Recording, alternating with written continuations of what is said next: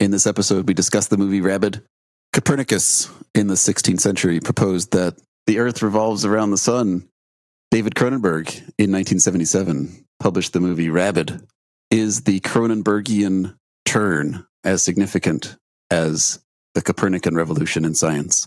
We also take a deep dive into vaccination and whether vaccine mandates are ethically justifiable.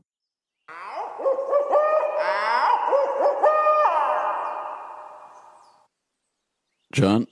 Yes, Brian. Brian, how's it going? It's good, John. It's so early. The sun has just risen, and I can feel it burning my skin. Really? Mm-hmm. I have a sun sensitivity. My vitamin D levels are undetectable. You know what else is undetectable? I could make a reference to your genitalia, but that's a little too low bar, for this type of show. So it's too early for that. What's undetectable? Asymptomatic rabies infections, John. Sometimes when you have rabies, you foam at the mouth and you attack people on the subway. Mm-hmm. Other times you just look a little groggy and there's an anus in your armpit that has a syringe attached to it. Right, yeah, right. I guess they're both symptomatic, but visually symptomatic, maybe we can say. There's some hidden symptoms. Yeah. I've heard about that. That's why you got to get the rabies vaccinations. You do, and we can talk later about whether vaccinations ought to be mandatory. Yeah, that is from the movie Rabid from 1977. You'll never guess who directed this movie. No, I can guess it because I actually watched the movie too. It was David Cronenberg. Yeah. David Cronenberg, yeah. David Cronenberg. We're huge Cronenberg fans. We're the biggest fans of Mr. Cronenberg. Mm-hmm. We have giant foam fingers with David Cronenberg #1 written on them. Yeah, and I got this big tattoo of David Cronenberg right in the center of my chest. My David Cronenberg tattoo is inside my chest, so I think I'm the bigger fan. It's true. And it would make more sense, too. It would make more sense. What do you think of Rabid? Rabid, 1977. Not his first picture. He did a couple of other films. It sounded like two of them were somewhat unreleased, kind of underground. And then there was one before this, which was called Shivers. There's one before this named Shivers. I'm just considering this movie and Shivers together as his early release. It's a collective 2-volume set. Well, just like a beautiful butterfly has to go through a chrysalis stage, this might be David's chrysalis stage. He's birthed into the world much like an armpit node. Yeah, only later does he shed his chrysalis skin and molt and produce movies like Videodrome and what was that movie we saw with the illegal organ tattooing? Crimes of the Future. Crimes of the Future. He sheds his skin and then 2 giant ears kind of come out from his back and he just flies away. Yeah, and all he's wearing is a scarf. Yeah, he's just yeah, and he says some sort of monotone, semi-intellectual thing as he flies away, like, I never believed this to be the true world, and then he just kind of flutters off. Yeah, that's David for you. So let me do a quick plot summary, just kind of get into this. So Rabid, basically a couple is riding a motorcycle, and they're coming up around some bends and curves. And as they arrive around a bend, there's a van that has placed itself in the middle of the road. They have a car accident or a motorcycle accident. The boyfriend goes flying off. His name's Hart. Goes flying off the motorcycle. Rose is trapped under the bike, melted by the gasoline, on fire. Significant trauma to her body. She's then taken to a plastic surgery clinic, and the doctor there, who is, well, we'll go into his character later. There's a doctor there who assesses that if she isn't treated in the moment, then within 30 minutes she would lose her life. So then he engages in a semi or experimental process where he pulls skin off of her body, somehow subjects this skin to some treatment, which then turns the skin into what appears to be stem cells, uses these stem cells to populate her body, and her body then regenerates with some side effects. She then finds that in her armpit, there's a node, I would say, which comes out, and this node is used to infect people. That's the side product, but that's just an accidental thing. But then pull blood from the other person to feed her. And then she goes along does this in a way in which she wishes she didn't have to do, has to do it in order to survive. The side effect of this process is that it's infecting people with a rabid type experience. Process of generating skin cells through a stem cell type approach creates this node. After the motorcycle accident, the internal organs of Rose were damaged to the point at which they were unusable. The idea is that these stem cells then had a hyper level of evolution, and the node was created as a way to supplement her nutrition that wouldn't be accomplished through her intestinal system, which was destroyed. So you're saying that because of the motorcycle accident, her internal organs can't digest food normally anymore? So the organ, I'm going to call it an anus rather than a node. Okay. If I can, the armpit anus genetically adapts as a secondary method of feeding her body? Yeah, so I didn't pick up on that by watching the movie, but I did a little research post-movie. And from David himself. Really? He said that the armpit anus or the tentacle. It's like a little syringe. It's something between a syringe and a penis. Right. And I do think there's some sexual undertones to it because the reproductive systems could be damaged as well. So maybe it's just sort of this ad hoc, in the moment created hyperevolution of, I don't have an intestine system as I used to. I don't have a reproductive system like I used to. Maybe this item accomplishes both those tasks maybe. But as it's functional in the movie, it kind of punches into someone, pulls out their blood, sort of has a soothing effect, maybe an undertone of a sexual effect for the person experiencing the node. I'm sure having blood drawn from your system through that process can be painful. So maybe it's a anesthetic type process. And so that's what the sexual experience might be attached to. I don't know for sure. The victims of the armpit anus seem to have a brief coma. But as their infection gestates, she seems blissful after feeding her armpit anus. I'm thinking of that scene in the Dirty movie theater where she gets that gentleman to sit next to her, and after she feeds on him, there's a look of bliss and perhaps sexual release on her face. So there is some implied pleasure. It could be because when she hasn't fed, she seems to have a withdrawal type experience where she's in pain and agony and she's sweating. So it could be a return to baseline, which in itself provides a sense of pleasure because the alternative is so miserable. But all these things are implied. Having described that plot line, is that the movie you saw? Is there anything I missed? I didn't see the movie suggesting that it was a genetic adaptive feature. Rather, Dr. Kelloyd talks about how using these neutral field graphs, as they're termed, can have cancerous side effects. So I think the movie was pointing us more towards an interpretation that the armpit anus penis syringe was a type of, hyper cancerous growth. I was working under the assumption that Rose kind of had two bellies to feed, so to speak. She had a normal human belly, but just like a zombie, and I think there's some overlap with zombie movies, she had this other unnatural hunger that she had to satisfy, and that was only able to be satisfied by victimizing other people with her armpit anus penis syringe. So just for clarity, your viewpoint on this is that maybe the armpit syringe is a secondary parasite in a sense? Yeah, it's a parasitic organism that is inside her, and she has to also feed it. Yeah, it kind of reminded me of that movie Brain Damage that we saw a while ago. It was a long time ago. It was a bit ago, yeah. That guy lived inside the person's spine, and he'd come out and say, "Hey, how you doing?" And it had an entity that needed to be fed, and it kind of controlled the person. Not a David Cronenberg movie, but a Frank Henenlotter, who did both Basket Case and Frankenhooker. So. I've seen Basket Case, but not Frankenhooker. We'll put it in the queue. Yeah, sounds good. You said that this idea of a evolutionarily adaptive beneficial, I guess, for Rose because it replaced her damaged digestive tract. This was a direct quote from Cronenberg? Yeah, this came straight from Cronenberg's mouth. It's a Cronen quote. Yeah, he was saying that was the intention of it. Well, this is our long sought and rarely found statement of authorial intent. Yeah, we have to trust why it. Why are we even doubting it?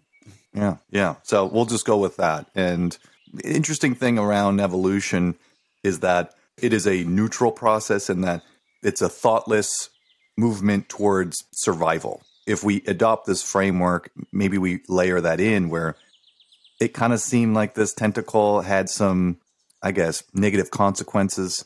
But if we think of it in a survival sort of mechanism of feeding from another, then it has less of a sort of demonic or sort of negative impact. It's more of a, I'm sorry, I'm trying to survive. This is how hyperevolution provided me with an ability to do that. I tried using a cow. It didn't work. You know what I'm saying? So like, this is the only way that I can feed. So don't blame me.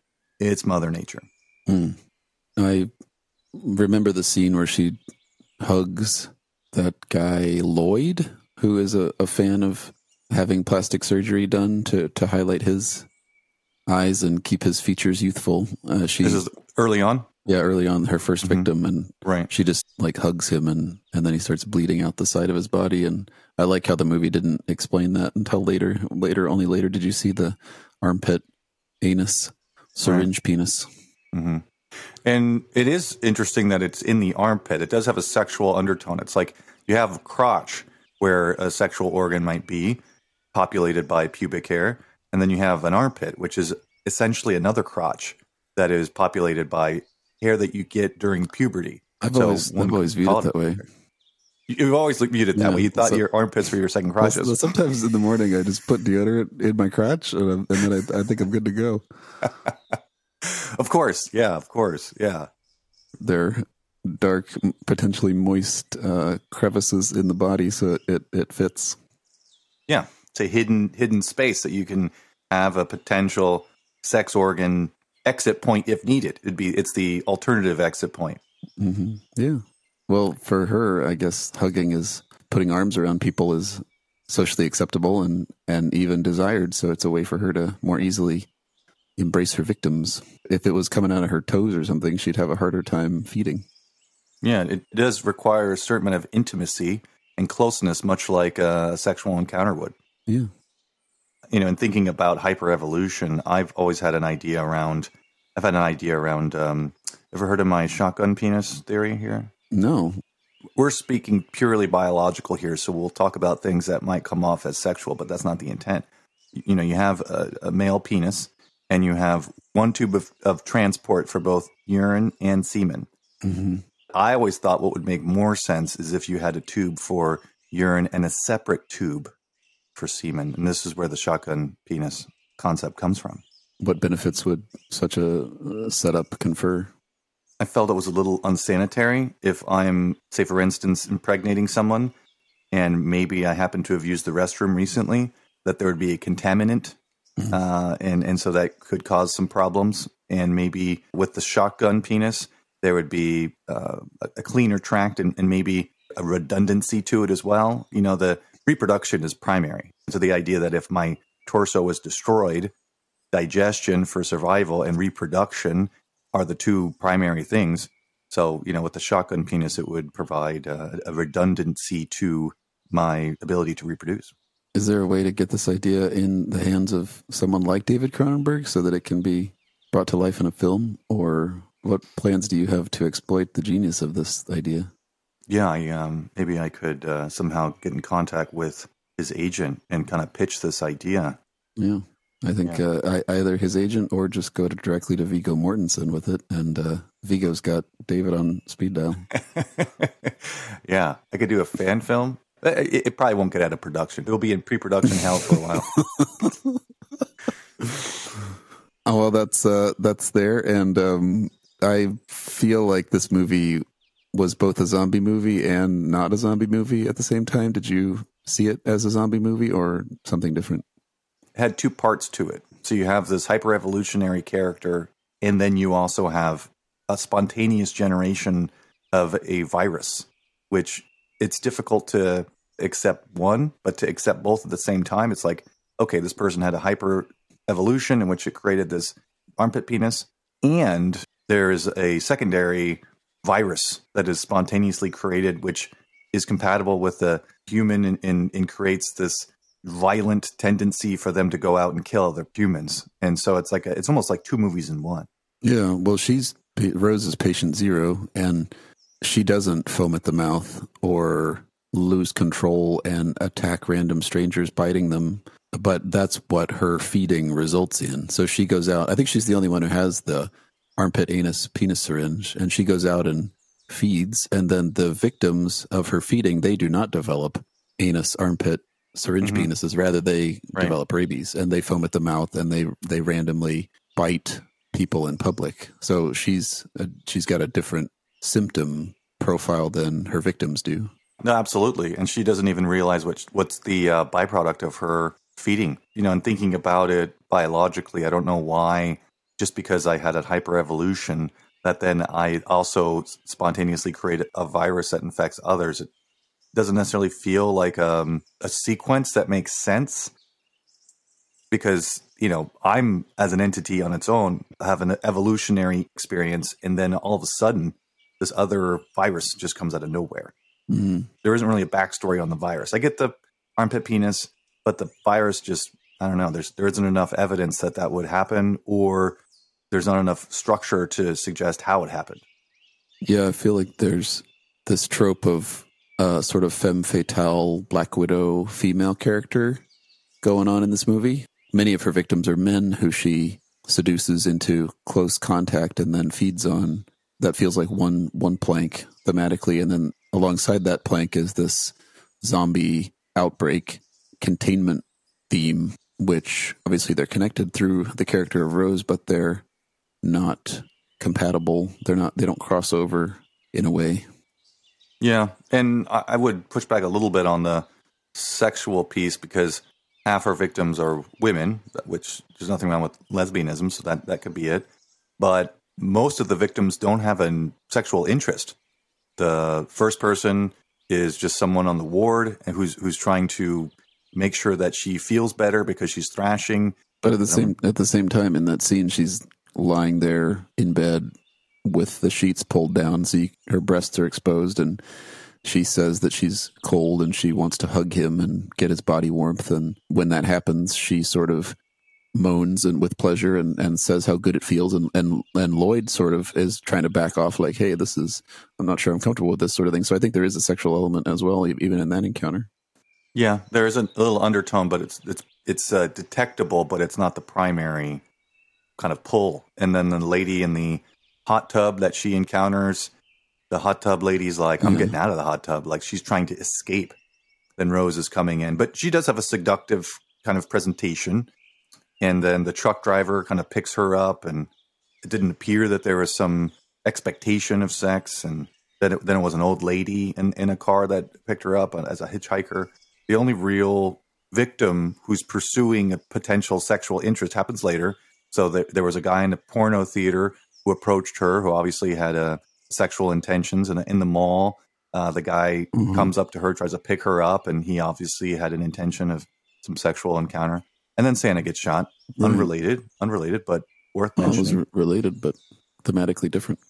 So I hear what you're saying. There is an air of sexuality to this process, but it's difficult to put one's finger on or in where this is most prevalent.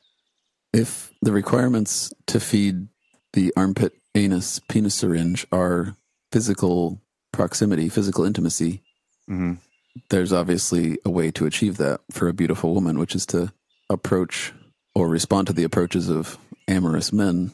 How else are you going to get your armpit within striking distance is my question. Yeah, no, you're right. I mean, randomly hugging people isn't socially acceptable. And you have to have a victim that is pushing in for the hug or is not pushing back against the hug. What about this? You go to a mall and you advertise a deodorant.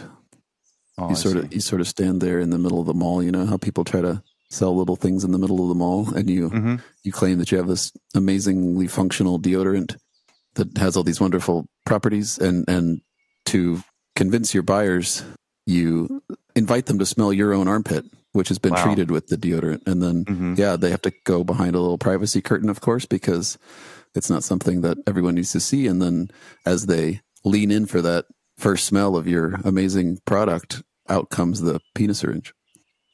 Not a bad idea. As you described it, I was thinking maybe I'm in the mall and I have my little kiosk and I'm selling crutches, But at first I have like an injured foot. And so I'm like, can you help me? I need to move from crutches to this other crutch. You're selling crutches and you ironically need a crutch at the same time. If I'm Rose and I have a cast on my leg, people are going to be sympathetic to me needing to put my arm around them to kind of, move to the next set of crutches to sell. Who's the best one to sell crutches is that one that needs to use them. And then each time geez. And then, what was that on the back of my neck there?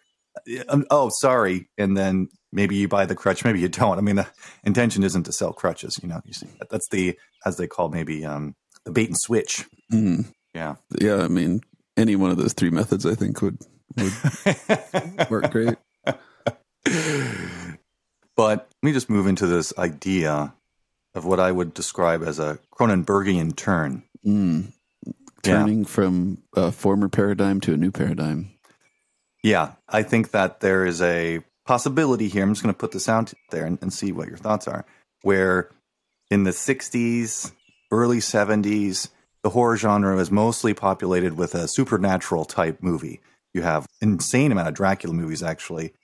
Son of Dracula, Sister of Dracula, lots of Dracula movies. But overall, there's a fantasy element. There's a witch element. There's all these sort of like mythological horror elements that really populate most of the movies in the 60s and 70s. This idea of horror that's far away from me in a distant land of curiosities that I have distance from, but I can appreciate.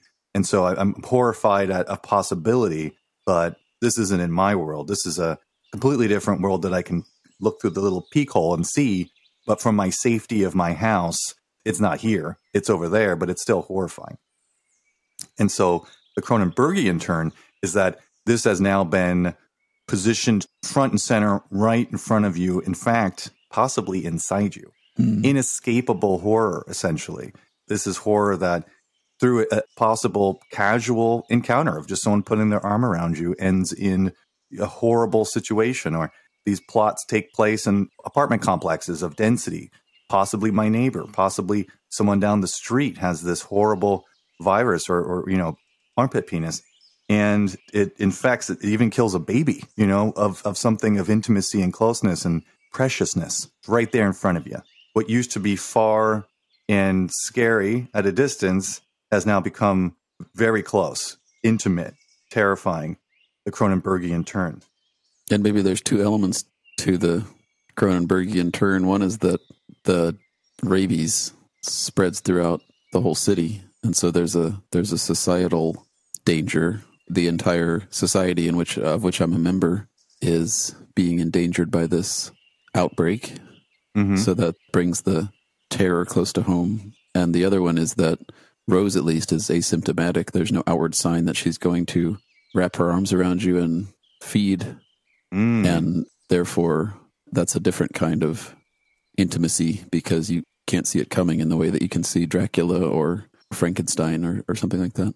Hidden threat and local society eroding threat.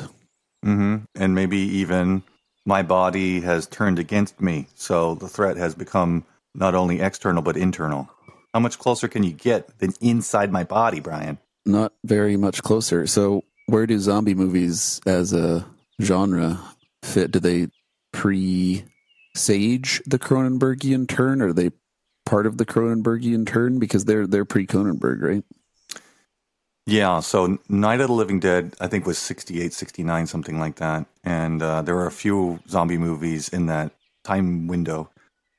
Yeah, that's a good question. I do think that the zombie tends to take on a societal monster. The threat is much like a rabies in a sense because it's in the society, but it's almost a contained entity that I can define and point at. It's those things out there. It's close, it's near, and it's trying to get into the house. There's a lot of home invasion elements here, but it's still outside. It's real close, but it's not quite as close. and it's still kind of defined as the monster. It's the mummy. It's the skeletons. It's like a mob. So the mob in itself has a single entity. It's an identifiable external threat. Yeah, there you go. That's true. Well, the Cronenbergian turn. What has followed from the Cronenbergian turn, or in what sense are we still living under this new paradigm? That's to be discovered. This possibility has been birthed, much like an armpit penis. We haven't quite found where it has stabbed and infected and then propagated. Well done, David. A one-man paradigm shift. Yeah, that's right. He's influenced the genre to a degree that maybe few know. And I think that these early movies, I haven't seen Shivers, but he doesn't continue making horror movies, right? So he comes in, changes the entire paradigm, and then drops the mic, so to speak, and starts making different kinds of movies about people tattooing illegally grown internal organs with Viggo Mortensen. Right. He kind of straddles this sci-fi horror type genre, which he's almost created his own genre, really. The biggest movie he did was The Fly from '86. That's a sci-fi movie in my review. It has horrific elements, but so does Alien. That fits in a sci-fi bucket. We're still unpacking this paradigm shift, clearly. Yeah, exactly. We're experimenting with these ideas, and who's to say? Maybe our listener might be able to either... Did you say listener? Prove or disprove this potential paradigm shift, the Cronenbergian turn. Again, penis, genius. Not sure what that stands. With all John's big ideas, you never know. I think there might be a third option now, which is armpit syringe penis. Right. Hidden penis. I have a segment, John. As always, we're going to be dissolving some of the most thorny philosophical questions in our talk today. Right. Okay. And this movie suggests the theme of vaccination. It doesn't really explore it. Everyone in the movie seems to, as far as we can tell, queue up in order to be vaccinated. They have a vaccine against this outbreak, which is, I don't know if it was just a standard rabies vaccine or whether they very, very quickly developed an effective vaccine. But it's not a big theme in the movie. But it did remind me of recent times and current times living through COVID. Mm-hmm. What are your thoughts on COVID vaccines? Should all people have to get one, or should there be some choice? Oh, we're stepping into some concerning territory as it relates to politics, personal choice. I wouldn't want to offend any of our listeners or listener. Yeah. Any part of that one listener. Right. I think that, I won't even say what I think. I would say that in what are general. Some possible positions? Some possible positions, yeah. A possible position in the ebb and flow of this is that it's strongly recommended that one does it, but requiring pushes into an authoritarian maybe requirement, and I think people start to feel uncomfortable under those conditions. Yeah, certainly. I think there's two ways that one can look at getting a vaccine. You can do it from a position of self-interest, like, I don't want to get this disease, and I know the vaccine will diminish the harm if I do get the illness. So there's a self-interest angle, but there's also a more ethically nuanced and maybe more philosophically more interesting idea of the common good. There's a phenomenon in epidemiology called herd mentality. Herd immunity, I'm familiar with, but mentality, maybe not. No, thanks. Herd immunity. I was thinking of something else. Well, that's also an interesting idea, maybe, but if it exists. How would you define herd immunity? Herd immunity, as far as my understanding of it, is that once you break a certain percent of the population that has been vaccinated from a particular illness, then it doesn't have the ability to replicate itself. It becomes isolated and dies through its inability to reproduce. Yeah, and it doesn't even require 100% vaccination rates. I think it's something like 93 or something. So should 9 out of 10 people, let's say, get the vaccine, that one person out of 10 who didn't get it still benefits because, the disease can't propagate that way. Mm-hmm. So I personally would get a vaccine for self-interest. You'd go the self-interest route. The self-interest route, yeah. And I understand that it's also serving the common good, but that's not what motivates me to get it. What motivates me to get it is I don't want to get very sick. And so I think it's interesting, these arguments for things like mandatory vaccines for the entire population or for even segments of the population, for example, healthcare workers. Those arguments often focus, I feel, on what you're doing for the common good. And we need to achieve herd immunity for the common good. But those arguments aren't as motivating, I believe, than the self-interest argument. Yeah, I would say that most people are motivated by self-interest, and then secondary comes the polis, as one might say, or the society. And society is typically thought of secondarily to the individual. I think that that's just how people are. And to a degree, maybe that's the only way they can be. A self-sacrificial element under certain conditions, maybe. But overall, if my motivations are externally placed, my ability to survive has dropped tremendously because I haven't prioritized my own ability to reproduce and survive. An abstract concept could be that, well, I should do this for society, and hey, look, it might benefit me too, but if there's no benefit for me, I'm not doing it. If I review this and think there's either no benefit for me or a negative benefit for me, I don't think many people are going to do it. Do you think that when there are mandatory vaccination rules, for example, I did a little research, and there's no federal mandatory vaccinations. Every mandatory vaccination, things like smallpox for kids or whatever, those are done on state or local levels of government. But a lot of exceptions are allowed for religious objections. You can choose to not get a vaccine under certain mandates, or not have your child vaccinated under certain mandates because of a religious objection.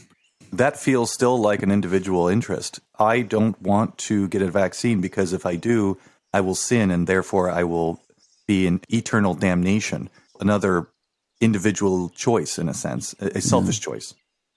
So ultimately, we're willing to hinder our approach towards herd immunity in order for you not to feel like you've sinned against your God?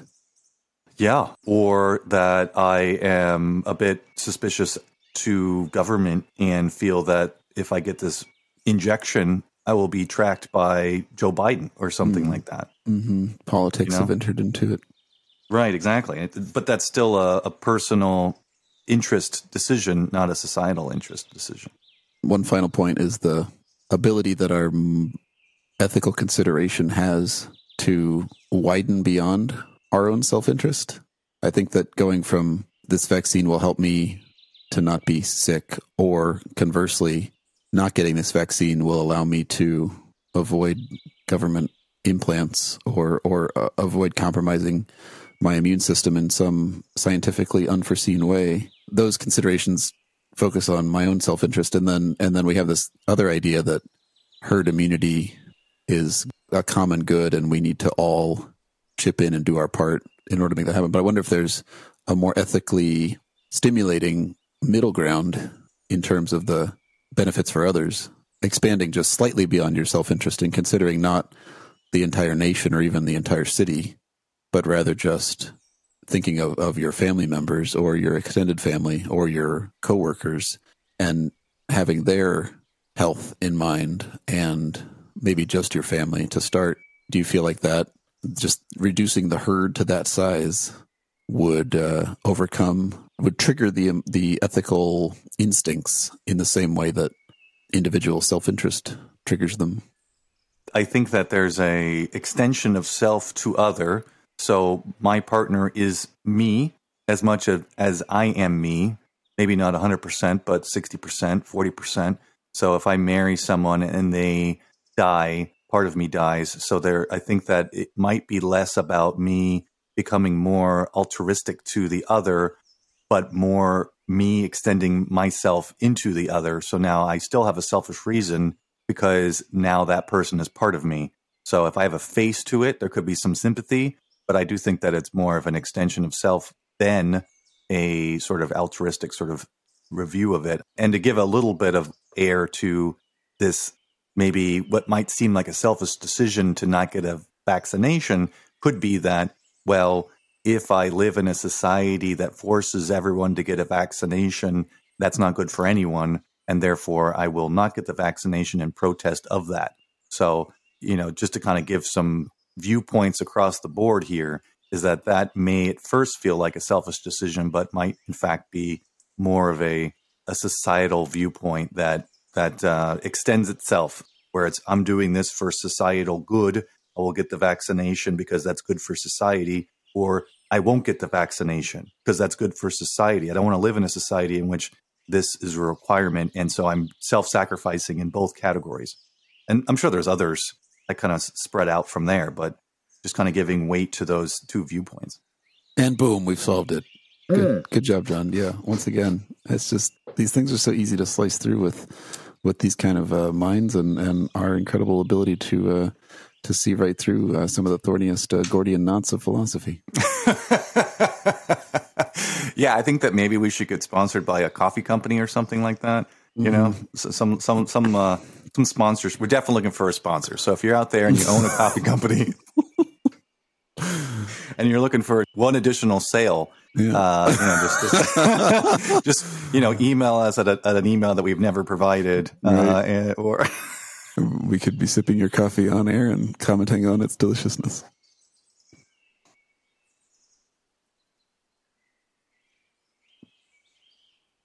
It's 4 different flavors. Well, I am always happy to talk about a David Cronenberg film, John. Mm-hmm. Yeah, I agree. I think that even at the end of the movie, there's no conclusion to it. Main character put in a garbage compactor or whatever those things are called, and then movie ends, but nothing ultimately resolved. So it's like he put a canvas out there and we painted it. You know what I'm saying? Yeah. All right. Well, I guess it's 5:30 a.m. now. We should probably get on to the next band. Yeah, gotta get to the next campsite. Mm-hmm. Yeah.